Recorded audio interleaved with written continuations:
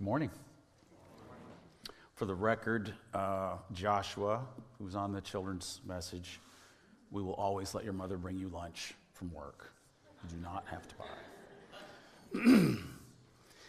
In the first centuries of the early church, the followers of Jesus went through a rough time. And by that, I do not mean that the barista at Starbucks said Happy Holidays instead of Merry Christmas. I mean they were persecuted. They were mistreated. They were tortured. Some of them were put to death. In 256 A.D., Cyprian, the bishop of Carthage in North Africa, wrote a treatise entitled On the Good of Patience. His purpose was to encourage the church as they dealt with persecution from the Roman Empire, internal conflicts that were going on in the church at that time, and the impact of a pandemic that ravaged the Roman Empire during this time. They were right in the middle of it. That pandemic killed an estimated, depending on who you talk to, between 5 and 10 million people. To these people, according to scholar Alan Kreider, the world seemed out of control. And I wonder if a few of us may have felt that way over the last few years at times. And so Cyprian wrote a treatise to teach them how to be faithful in turbulent times. This is what he said. Beloved brethren, we are philosophers not in words but in deeds. We exhibit our wisdom not by our dress but by truth. We know virtues by their practice rather than through boasting of them. We do not speak great things, but we live them. We do not speak great things, but we live them. In our passage for today, the Apostle Paul is also teaching us to live great things, to let our walk be our witness. And he said these things some 200 years before Cyprian wrote. Ephesians chapter 5, verses 21 to chapter 6, verse 9 is a controversial passage. Paul gives instructions on relationships between children and parents, slaves and masters, wives and husbands. And these instructions, which may be hard for us to see, these instructions would have sounded radical to those who first heard them, even a bit revolutionary.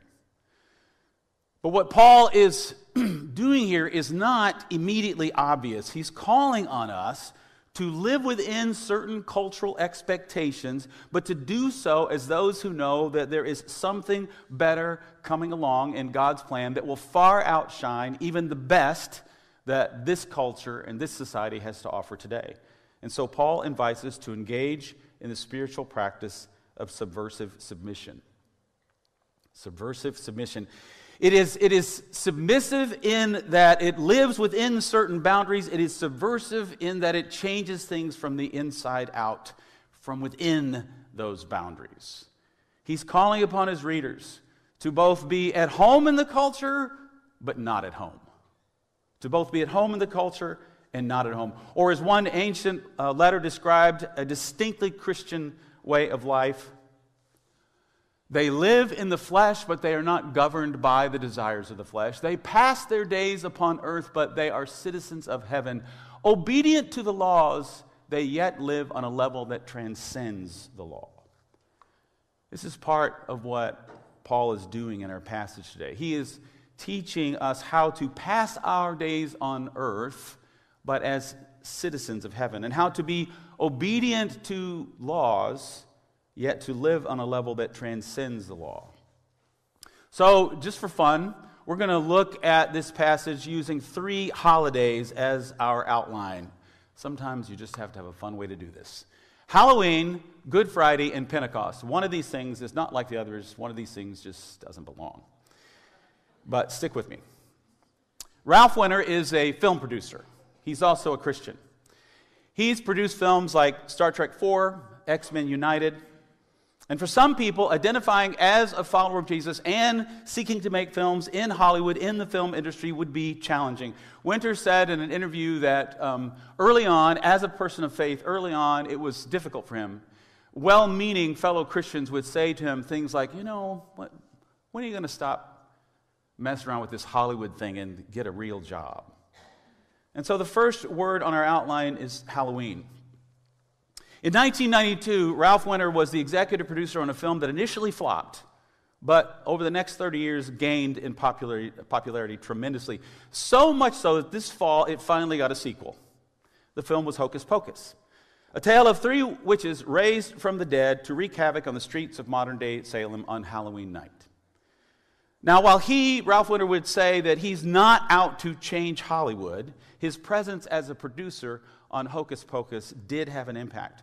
When considering whatever was the original ending of the film, I don't remember, I read it a long time ago, I'm not sure what it was, but when they considered that, Ralph Winter suggested that we change it, that they change it, and that they inject a bit of Christ-like self-sacrifice. And so the older brother, Max, saves his sister from the witches by putting himself in danger. He drinks the magic potion that the witches are after so that they will come after him instead and leave his sister alone, and thus good triumphs over evil. And this redefined the story.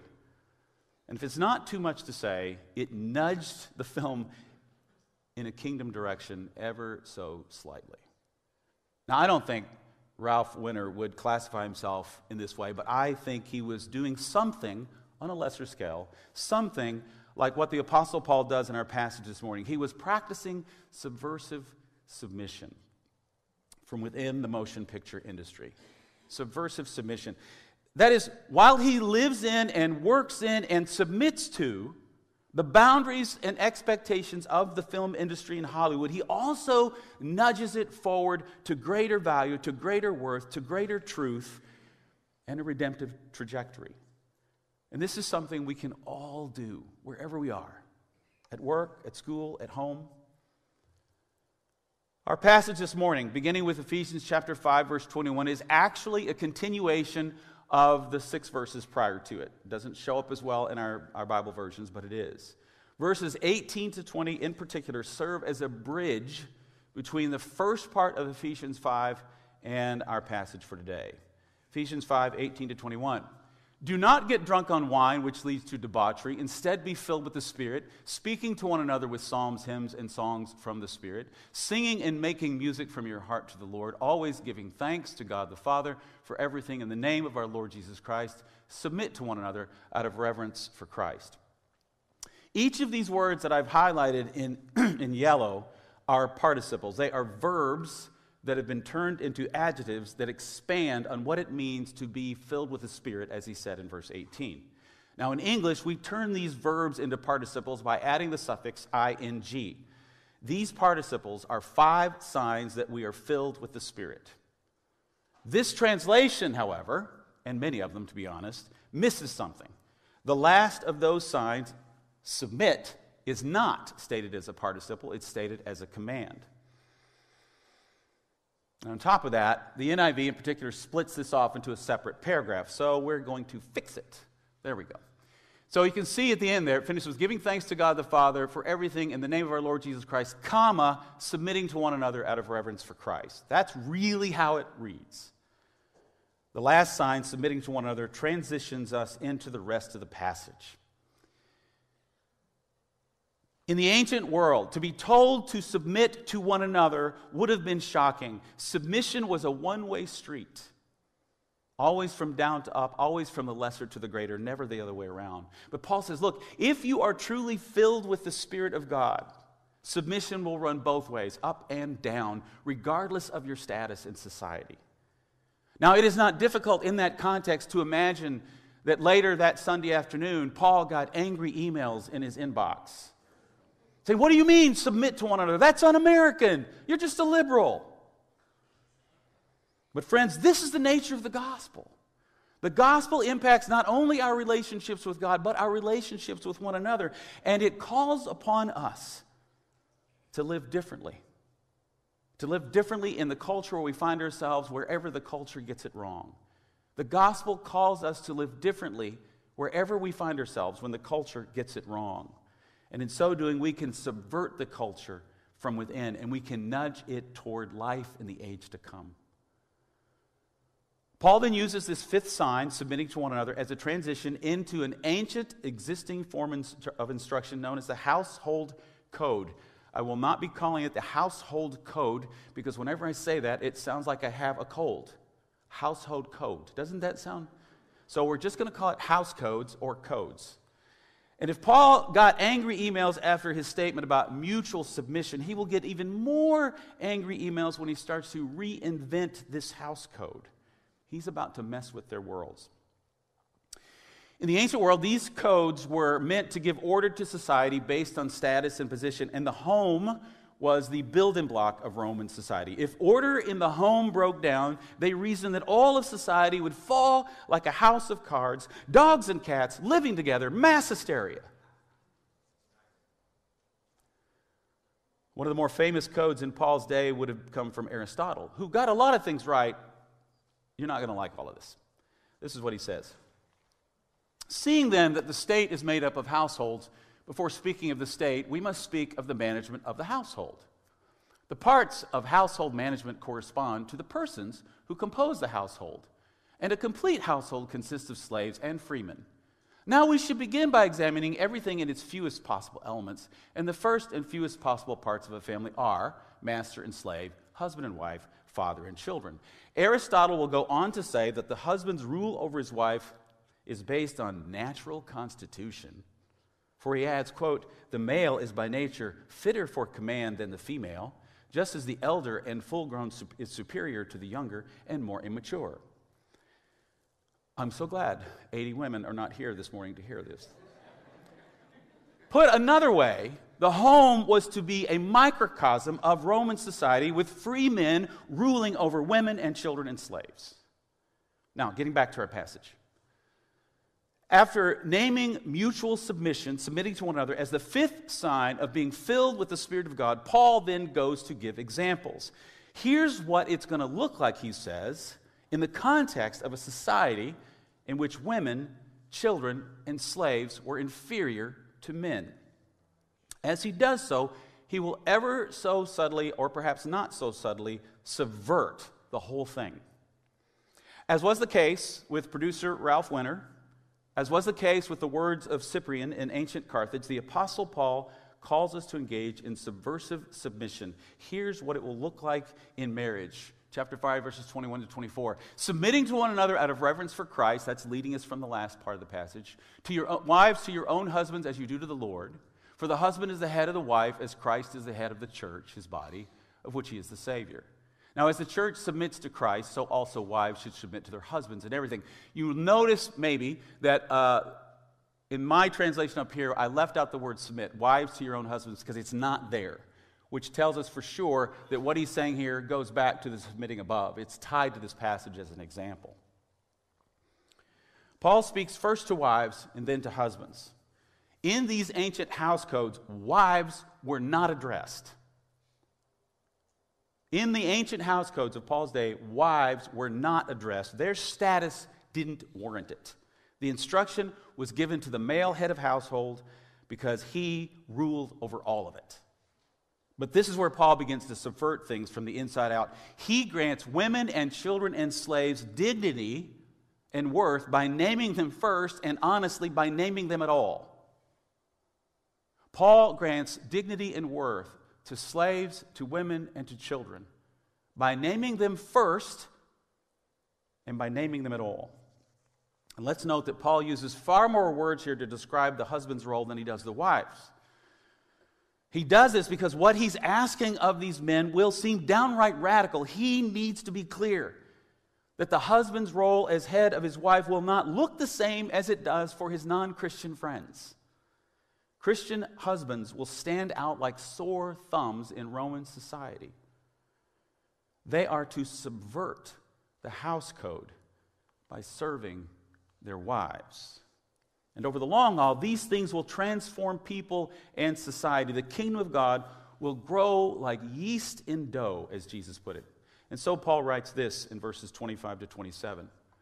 Husbands, love your wives, just as Christ loved the church and gave himself up for her, to make her holy, cleansing her by the washing with water through the word, and to present her to himself as a radiant church without stain or wrinkle or any other blemish, but holy and blameless. After naming husbands as the head, we would expect Paul to say, rule over your wives. But he doesn't. Instead, he says they are to love their wives. Ancient writings on these things simply do not often speak of husbands loving their wives. It's irrelevant. Can we see what Paul has done? He has taught husbands and wives to live within the boundaries of the cultural expectations, to submit to these house codes, but to do so subversively. Yes, husbands, as your society tells you, you are head of your wives in that day, in that context, but we're going to change what that means. We're going to subvert the whole thing. No longer will you rule over your wives. Now you will love and serve them. You will give your lives for them, just as Christ did on the cross. And in so doing, you will submit to them even as they submit to you. And we want to say, well, if that's what Paul means, why didn't he just use the same word? Why didn't he just say submit? Because he ain't on stupid pills. He's got to be sneaky about this. He's got to be subversive. One of the reasons Paul must be so subversive is because Christians were being accused by non-Christians of practicing freedom and love and following Jesus so much to the point that they feared it was going to disrupt the social order and thereby disrupting all of Roman society. So Paul has to be careful. No, Paul says, we are living within these house codes in this social order, but we are now doing so with a twist. We are undercover secret agents. And then by lifting Christ up as the example for what it means to be the head, for the husband to be head of his wife, Paul gives them this supreme model of how to live this way. As husbands who love and serve their wives rather than rule over them. Submit to one another out of reverence for Christ. We could say, as we've been saying all along in this series, that husbands now live in the overlap of two ages, this present age and the age to come. Husbands, you live in the boundaries of the house code, which is this present age, but with an eye on the age to come.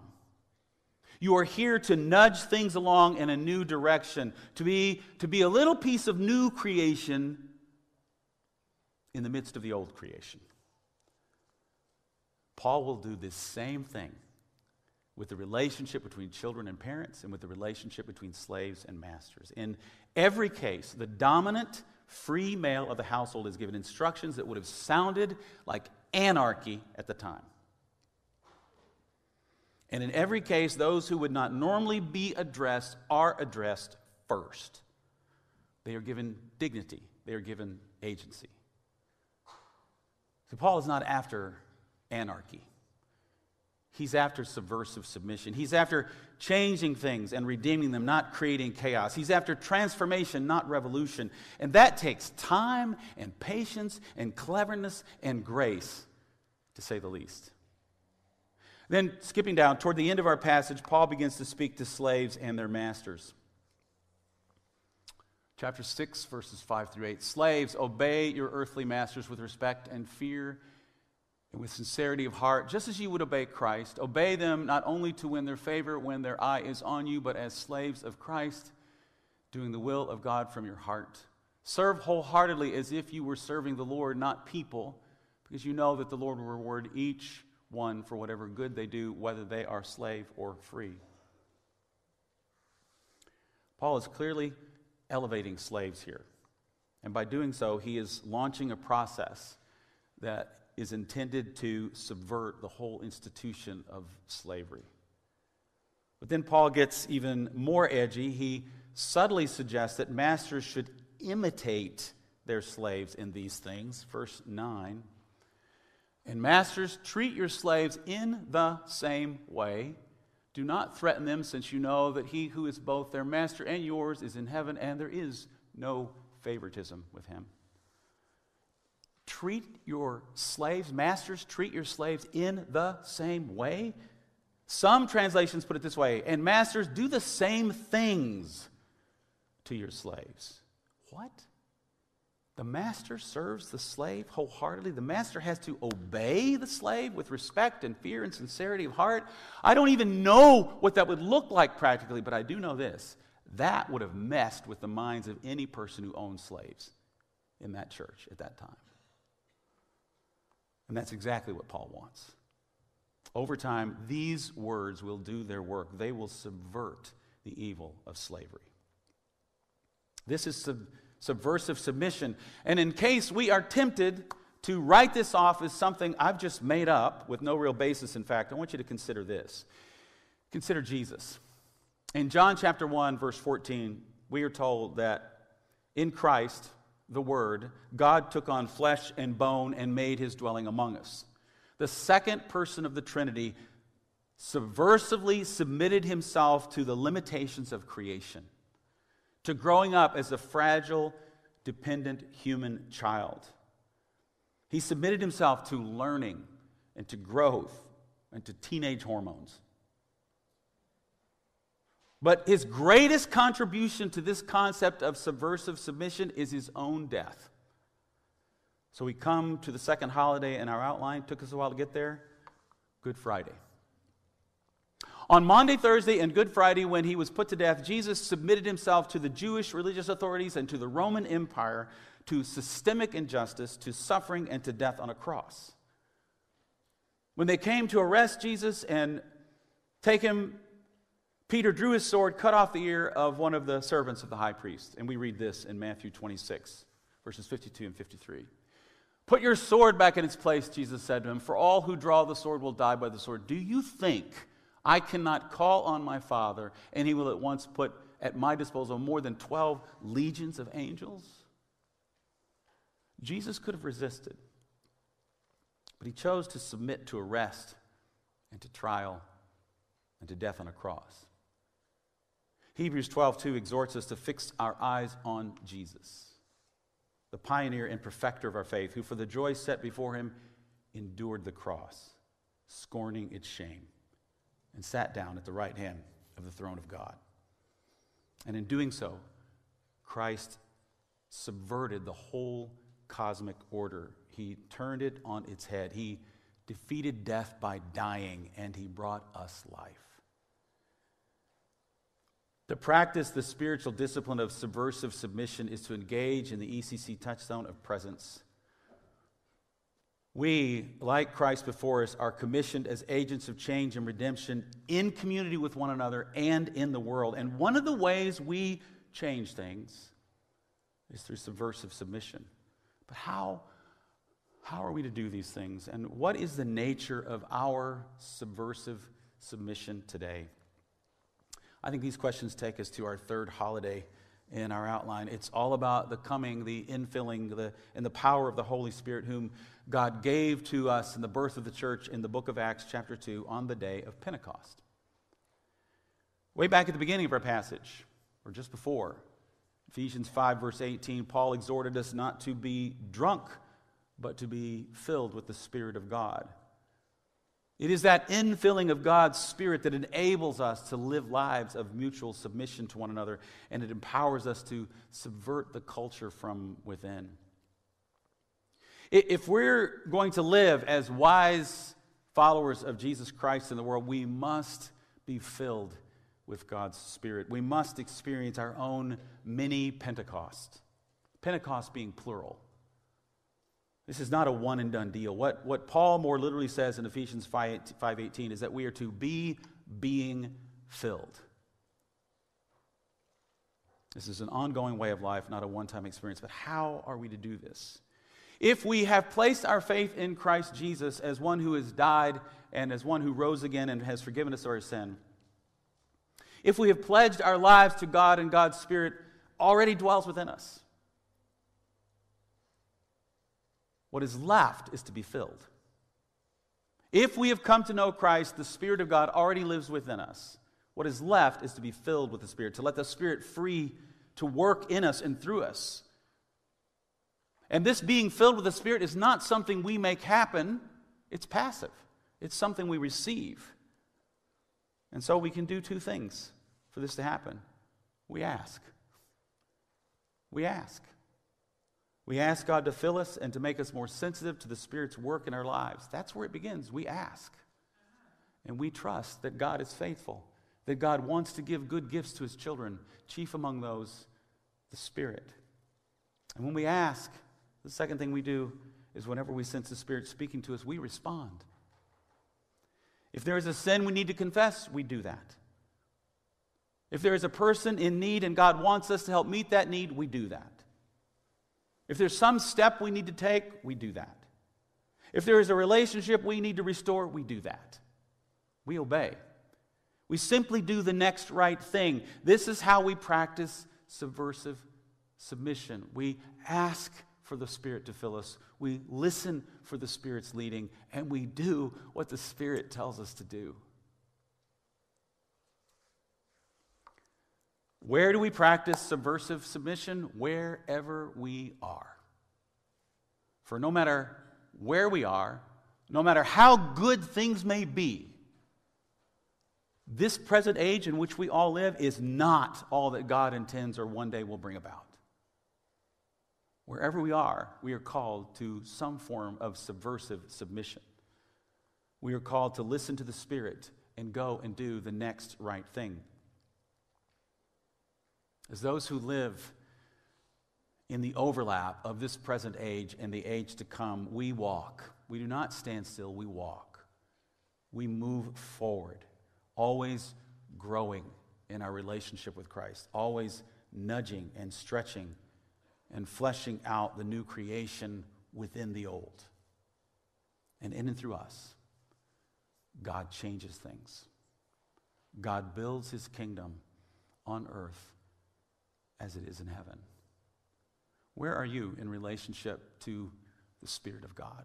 As I said, if you've come to know Christ, the Spirit lives within you. Are you listening to the voice of the Spirit? Are you depending on the Holy Spirit? Do you have, it's one of my favorite words, a robust theology of the Holy Spirit who has the power to change you, has the power to empower you, to live in your life, to dwell within you, and to move you along in Christ-likeness, and in and through you to change the world and to build his kingdom here on earth as it is in heaven? Let's pray. God, we give you thanks this day for the gift of your Spirit. We give you thanks that the Spirit has been poured out upon your church and that the Spirit is available to us. Lord, I ask you now, I ask you to fill us. Fill us as individuals, fill us as this body of believers, Lord God. Would you fill us with your Spirit? Would you make us receptive to your Spirit? Will you show us the steps we need to take, the one or two things that we need to do in order to be obedient to you, in order to live the way you've called us to live, that your kingdom might be built in us and through us, Lord.